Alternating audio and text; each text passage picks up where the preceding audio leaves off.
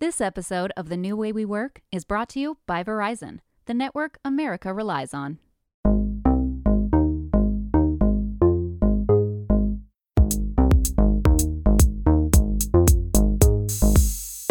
Hi, it's Kate, and as we wrap up the last days of summer, we're finishing up our special summer best of episodes. This one is from last November, but it really couldn't feel more timely. In this episode, I talked to Dr. Art Markman, psychologist and frequent Fast Company contributor, about how to find focus at work when the stress and worry of the pandemic is pulling your attention away. As the Delta variant has pulled us back closer to where we were a year ago, take a deep breath and then take a listen. At Fast Company, we've been writing about how to beat distractions and find more focus at work for years. And we've covered topics like this on the podcast before. But right now, all the normal advice feels a lot less practical. Between the stress and worry that has accompanied the pandemic and economic crisis, coupled with the tumultuous presidential election, staying focused can feel impossible. So joining me to discuss how we can manage that stress, cope with the anxiety, and hopefully regain some focus at work is Art Markman. He's a professor of psychology and marketing at the University of Texas at Austin and founding director of the program in Human Dimensions of Organization. Art is also a weekly contributor for Fast Company. He was a workshop host at our annual Innovation Festival several times, and he's previously been a guest on the podcast. Art, thanks so much for coming back on the show. Kate, an absolute pleasure.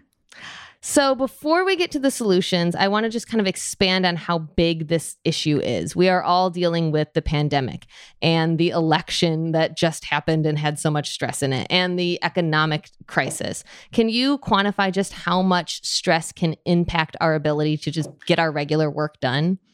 Yeah, so I think there's two different ways to approach this. And really quickly, I want to make sure everybody understands what stress is. We've all experienced it, but we need to know where it comes from because that's going to influence how we get rid of it.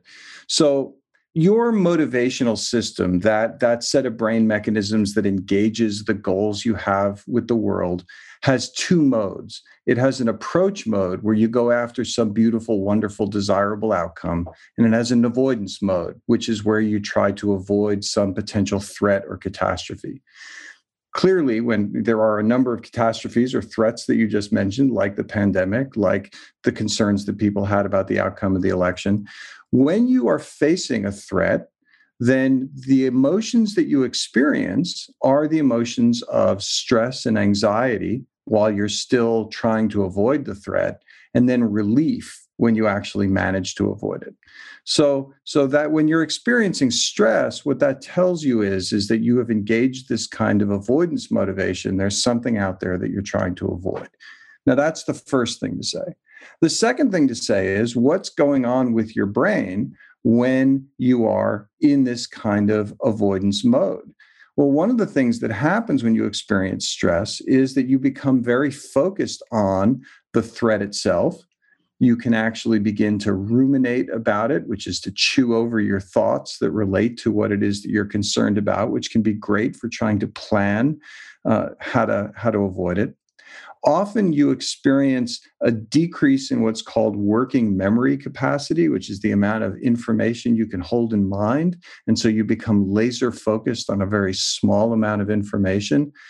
And you also get energized, because threat is something that, at least in many situations in our evolutionary past, was something that required physical energy to escape.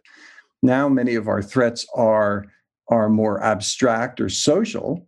And even when we have something like a pandemic that's a physical threat, it's not something you run away from necessarily. And so that response isn't necessarily the best one to have. But all of those things can get in the way of what we consider our work to be in the modern environment, which tends to be sitting around and passing information back and forth between people. And that can really get in the way of our productivity. That makes a lot of sense when you put it that way. Of a way that we deal with stress is avoidance, because I think that's kind of exactly your instinct of like, oh, I'm avoiding, like, and you're maybe not consciously doing it, right? But that, like, I just think of, when we're recording this, this is just after the election results of the week before. And I just think of how many times I kept refreshing that election map. It wasn't doing me any good. And there was a lot of other things I needed to be doing, but it was kind of that, what you're talking about, that avoidance, right? Of like, that's how stress was manifesting itself. And I've got to pay attention to it because, if you think about a real threat, if there was a big animal outside your house, you'd want to know where it was. Heck, we even do that. If you have a spider in the house, you keep an eye on it until you can, get rid of it. And so when there's a threat, you want to keep paying attention to it in case it changes or moves. But this was a very slow moving threat. So you could refresh, 12 times an hour for 100 hours before you actually got an outcome in some states. And it's so hard, when you say it that way too, of like, there's a spider in the house, like you think of it like if there's a critter in the room that you're in, try as you might to focus on something else, you're going to keep like turning your eyes, like, where is it? Where is it? And you're doing that, I suppose, when you have these other stressors, like the pandemic stress, the election stress, the economic stress. It's like, you can tell your mind to focus all you want, and it keeps kind of turning to this other thing, right? Which again makes sense when there's a legitimate physical threat in the environment. But when you bring that response to bear on an economic threat, what are you going to do? You're just going to keep staring at the stock market numbers, which, as we're always reminded, is not the economy, but still.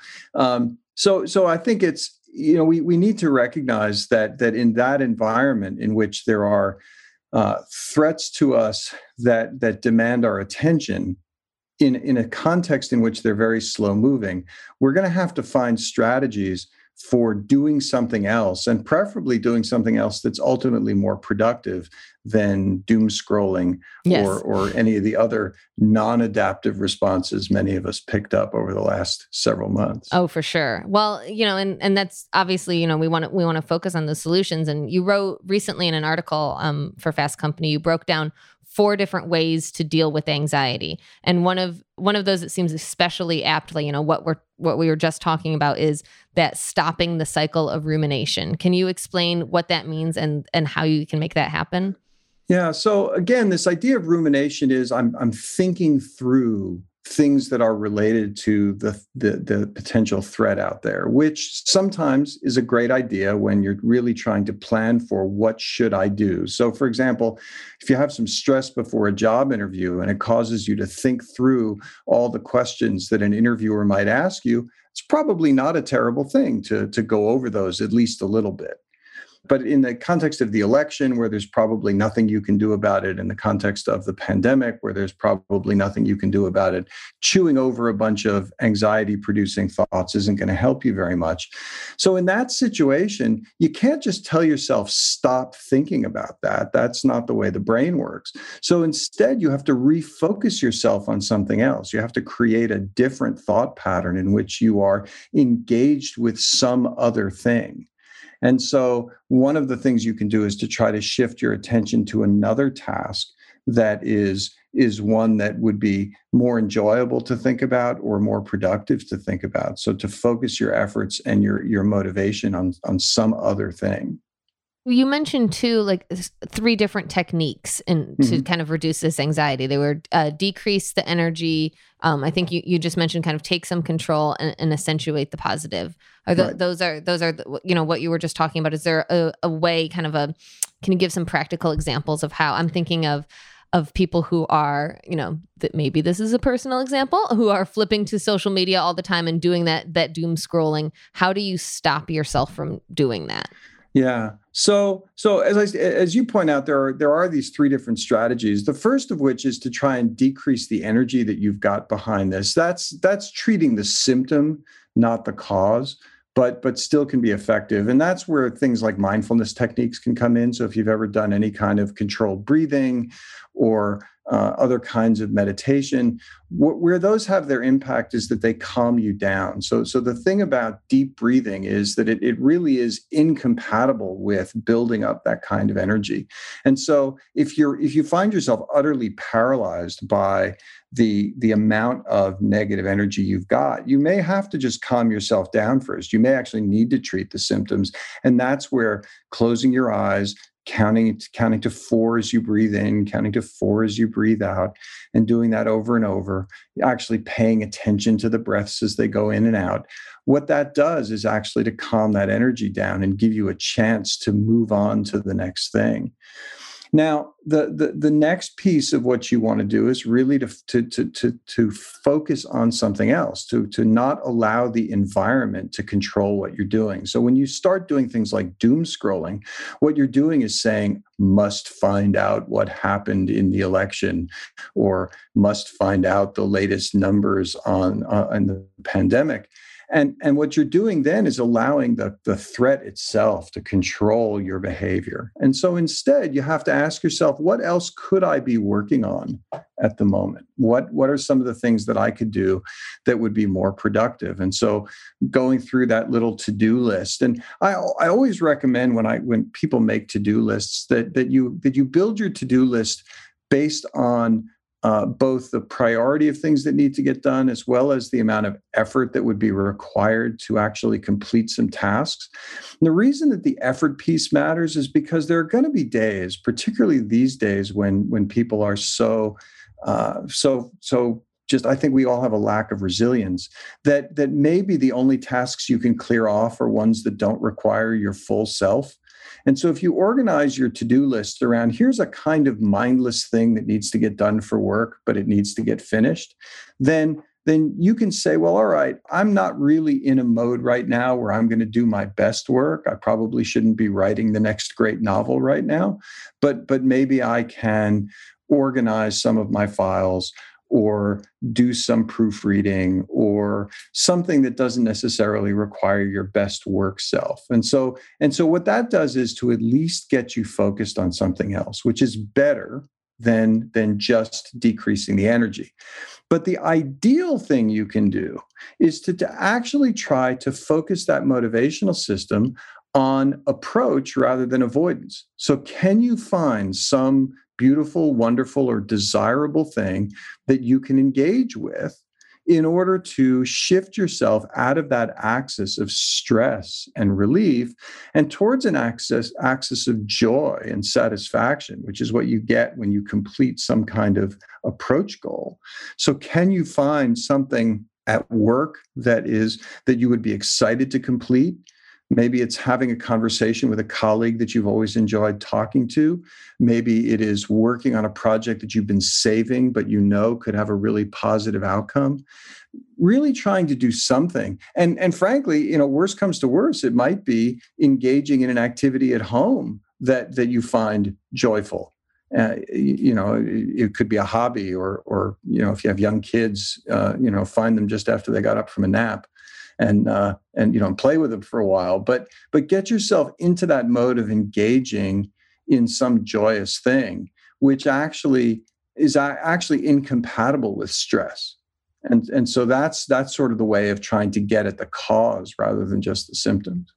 Yeah, those are great suggestions. I especially like the idea of finding tasks that take about as much effort as doom scrolling does. And I feel like I could make a to-do list that's just like the heading is, these are things that take as much time as doom, like do these instead, researching a virtual holiday party, sending a Slack message, sending in this email, doing these like kind of mindless things take just as much energy and effort and time as this unproductive thing. And it will bring me better joy and actually be productive. Yeah, that's right. So something that we have talked a lot about on the show and everybody has talked a lot about since March is remote work. I think, we're all on this, talking together right now, we're doing it. I think a lot of people listening right now are doing it. And it presents a ton of challenges. It can be really hard, to compartmentalize the work life and the personal life, especially if you have kids at home, especially if you have another person working in your home, whatever your living situation is. And it's horrible for focus, right? How can someone avoid this? How can you focus when like the distractions are not only internal and worry and stress and anxiety, but actually external too? Yeah. Well, one of the things that's really important, I think, is to cut yourself some slack. I think one of the things that can happen is you start worrying about how you're not being as productive as you could be. And then that worry decreases some of that working memory capacity. And now, you get a distraction from the outside, and now you realize you're not being productive, and that feeds on itself in ways that can really get in the way of doing anything. And I think we just have to accept that most of us are going to be way less productive right now, and the world will still turn on its axis. That's really an important thing to do. And I think the other, another thing that's really important is, again, to keep track of what you're doing and keep track of what you're accomplishing. Because the other thing that happens is you get to the end of the day, and the days are running into each other because you're in the same environment all the time, seeing the same people physically all the time. You're doing many of the same activities, staring at the same screen. And as a result, at some point you realize you have no idea what you've accomplished. Because the human mind uses distinctiveness to help us get at particular memories of things. It's why, if you have a favorite vacation spot, you can call up vivid memories of that vacation spot because it's a unique place, different from other places that you've been. But if you've spent almost every day the last 6 months in the same room, doing more or less the same kinds of activities, trying to remember what you did today versus yesterday versus last week versus in July is almost impossible. And so you may actually feel like you're less productive than you actually are, which means actually keeping a physical to-do list and checking things off of it so that at the end of the day or the end of the week, you can look back and say, oh, look, I actually got all of this stuff done is a huge help and can make you feel a little bit better about the fact that you are not doing nearly as badly as you think you are. And we'll be right back after a quick break. This episode of The New Way We Work is brought to you by Verizon, the network you can rely on for your phone and for your home internet. Find the plan that's right for you at Verizon.com. I feel like a lot of people are feeling kind of overextended but underaccomplished. And you have this feeling where you're like busy all day long. Like, I don't think anybody right now is feeling like luxurious or like that they have a lot of time, but you're feeling busy all day long and exhausted at the end of the day, but feeling like you didn't actually get anything done. Is that your best advice to keep track of what you have done during the day? Or is there another way to kind of combat that like exhausted, overextended, underaccomplished feeling? Yeah, I think that so in addition to keeping track, one of the things that I recommend doing is taking advice from my clinical colleagues. Clinical psychologists operate on the 50-minute hour. So, anyone who's ever been in therapy, you start on the hour, and at 10 of, no matter, you're mid-sentence, they say, yep, that's it for the day. And they send you on your way. And you might think, well, what are they doing? Well, most therapists live the life that we're leading right now. They stay in a room and everybody else comes to them throughout the day. And so what do? For the last 10 minutes of each hour, they take a break. And so they make some notes on what they just did so that they have some way of getting back to that and having some memory of it.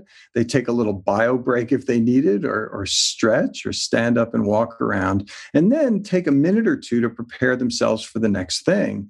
And that's actually a great way to feel a little bit more refreshed, because that extra 10 minutes typically does not spell the difference between success and failure in any given meeting that you're in.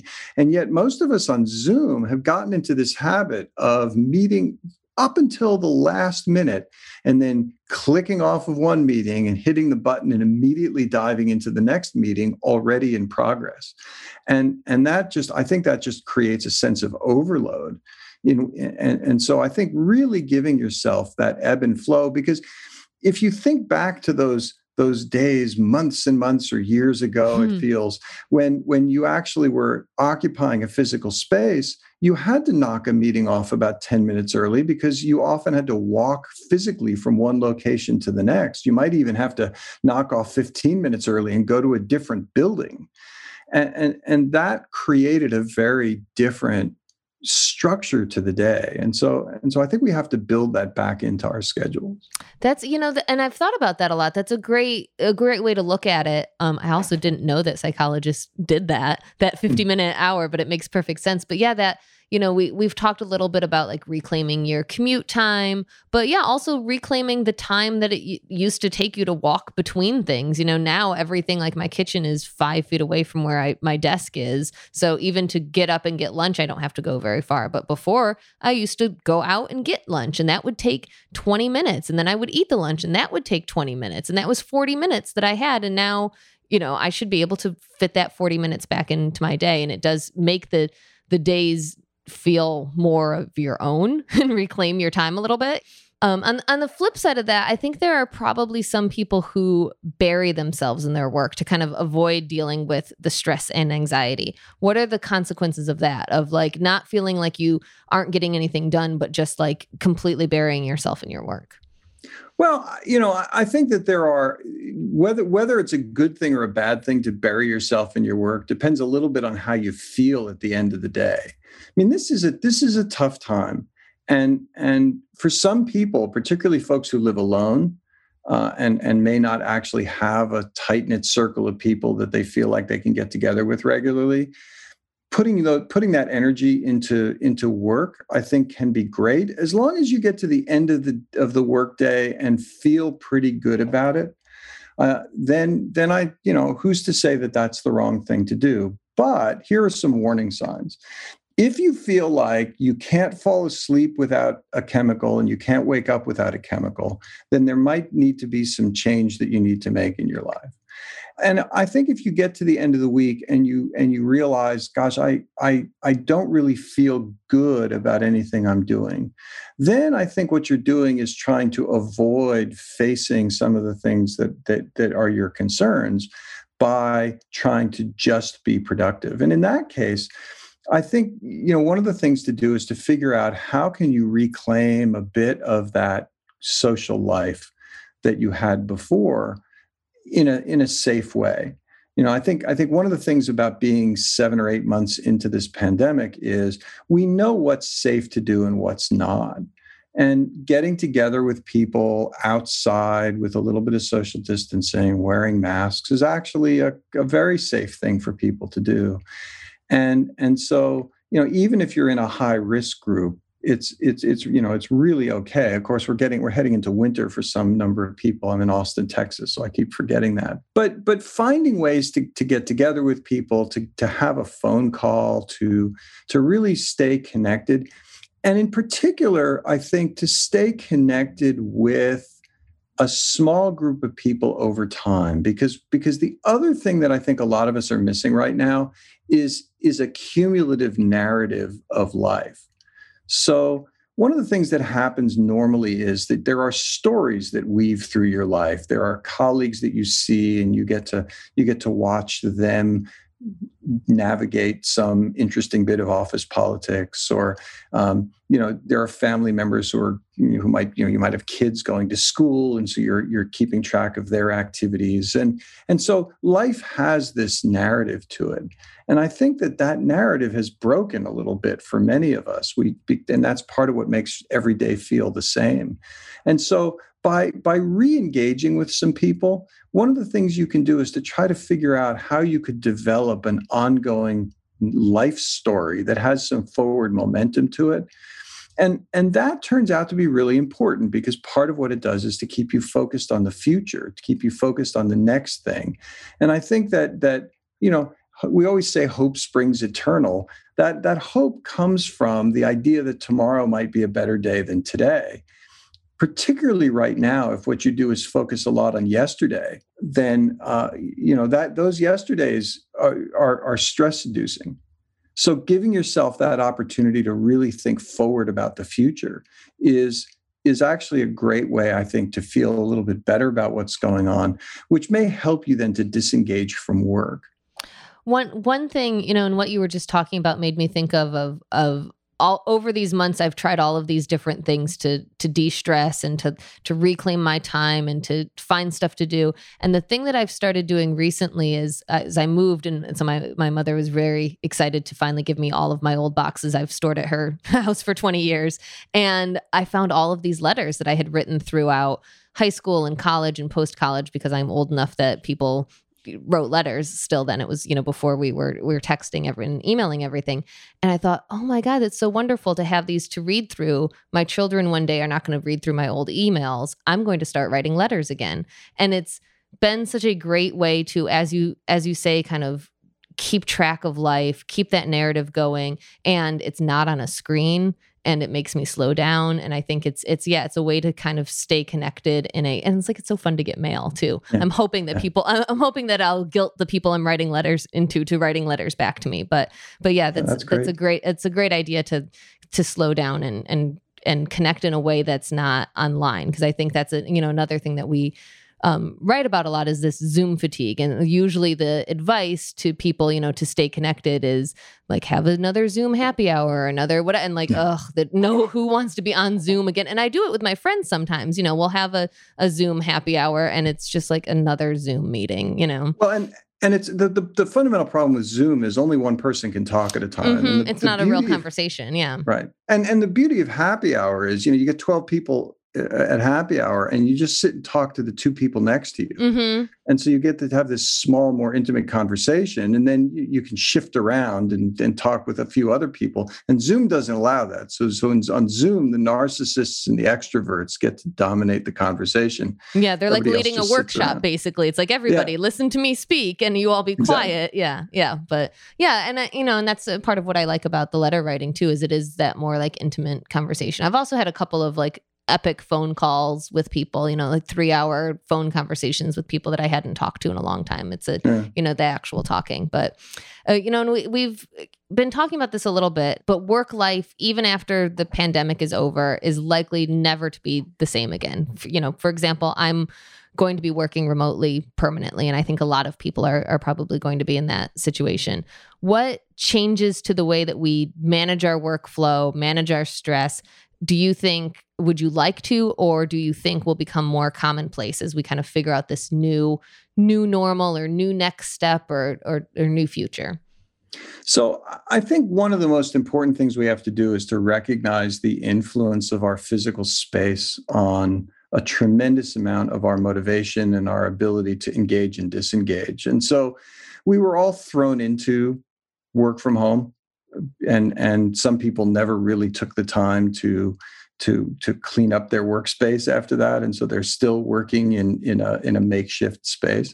But to the extent that work from home becomes more the norm for people, I think it's going to be really important to create dedicated spaces associated with that you can go to and leave, so that you can actually leave the office. And even if your commute is 8 steps, it still matters. And if you don't have the physical space for it, the thing I've been telling people is go out and get one of those artist's portfolio bags and create a workspace in that, and then just zip it up at the end of the day and put it in a corner.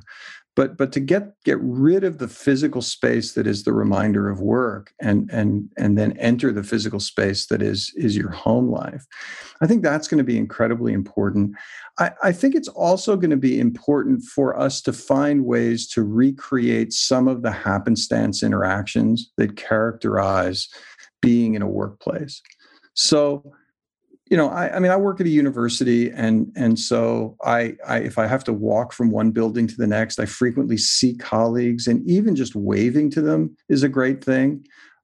Often having the chance to stop and have a 2-minute conversation with someone I haven't seen for a while is great. During the pandemic, we're all working from home. None of those things are happening. And we have to find ways to recreate that. I think we have to create little lists of all the people we used to bump into and just send them a quick note saying hi. This is just me waving at you as if we were walking by on campus. But we're going to have to do that more often, in part because those people often serve as reminders of something you're trying to accomplish, something you're trying to do, or something you meant to tell somebody. I've had times where I've passed somebody in the hallway and then thought, oh, I actually need to reach back out to them to ask a question. And it helps to move a project forward because just having seen them, even if I didn't have a chance to stop them and have the conversation then, was a reminder that there was this sort of goal in the background that I'd forgotten about. And none of that is going to happen when we're working from home. I also think we're going to have to do a little bit better job of creating some social time at the front end of meetings. So, small talk is actually really valuable. It helps to create that sense of trust among colleagues. And if we lose that, Zoom meetings just start and we get right down to business. And I think we actually need to have a little bit of that conversation. And I'm sort of hopeful that we can find a user interface that allows you to, just lean over to the person next to you in the Zoom room and have a quick conversation with them before the action starts. Because until we find a way to recreate some of those interactions, I think the work from home experience is still going to feel very isolating. Yeah, I think, as you were talking, I was thinking exactly that too, of the times that I've felt the most connected to my colleagues over these last months have been the times that I've had that small talk in the beginning of a meeting, like before everybody got there, or it was a one-on-one call and we just got off on a tangent on something. It was like, oh, we're human again. Like we're people again that used to see each other and talk to each other all the time. And yeah, there is that missing step though of the overhearing and the side conversation that we need to figure out still. And partly because Zoom creates this sense that every meeting has to be consequential and has to be productive.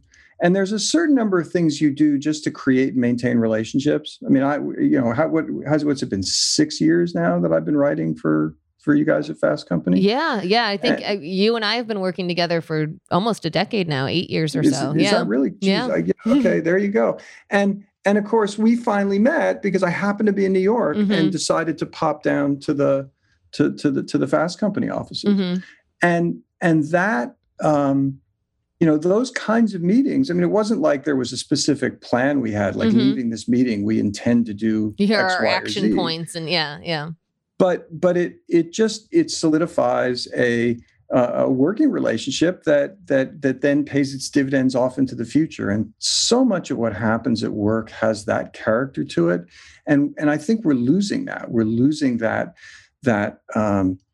time that we spend just making sure that we know enough people that when we actually do need to accomplish a particular thing, that we feel like we have a team we could put together to do that. And I think you're right of thinking about productivity in a different way, where it's not just here are the action points and we're going to meet and we're going to talk about them and we're going to figure out what they are. But it's, when you talk about that relationship building and the tangents and the conversations, ideas come out of that. Like you learn stuff about people, you learn, like maybe you'll go off on a tangent about, and they'll tell you this story that then sparks something else, later. I think, I remember the one of the times that you were in the office and we talked about all sorts of different things and vegetarian restaurants and all sorts of different things. But I think we also ended up leaving that conversation with 5 story ideas, just, because it meandered along and things happened. And yeah, so I think that's a great kind of place to leave this conversation at is thinking about productivity in a different way, thinking about stress and anxiety in a different way, thinking about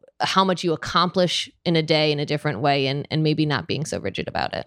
Art, thank you so much for coming back on the show. Obviously, we have lots of great conversations and could talk about this for a while. I really want to thank you for coming back on the show. Thanks, Kate. Always fun to talk. Art has his own psychology podcast with his co-host, Dr. Bob Duke. It's called Two Guys on Your Head, and it's hosted by NPR, and you can listen wherever you get your podcasts.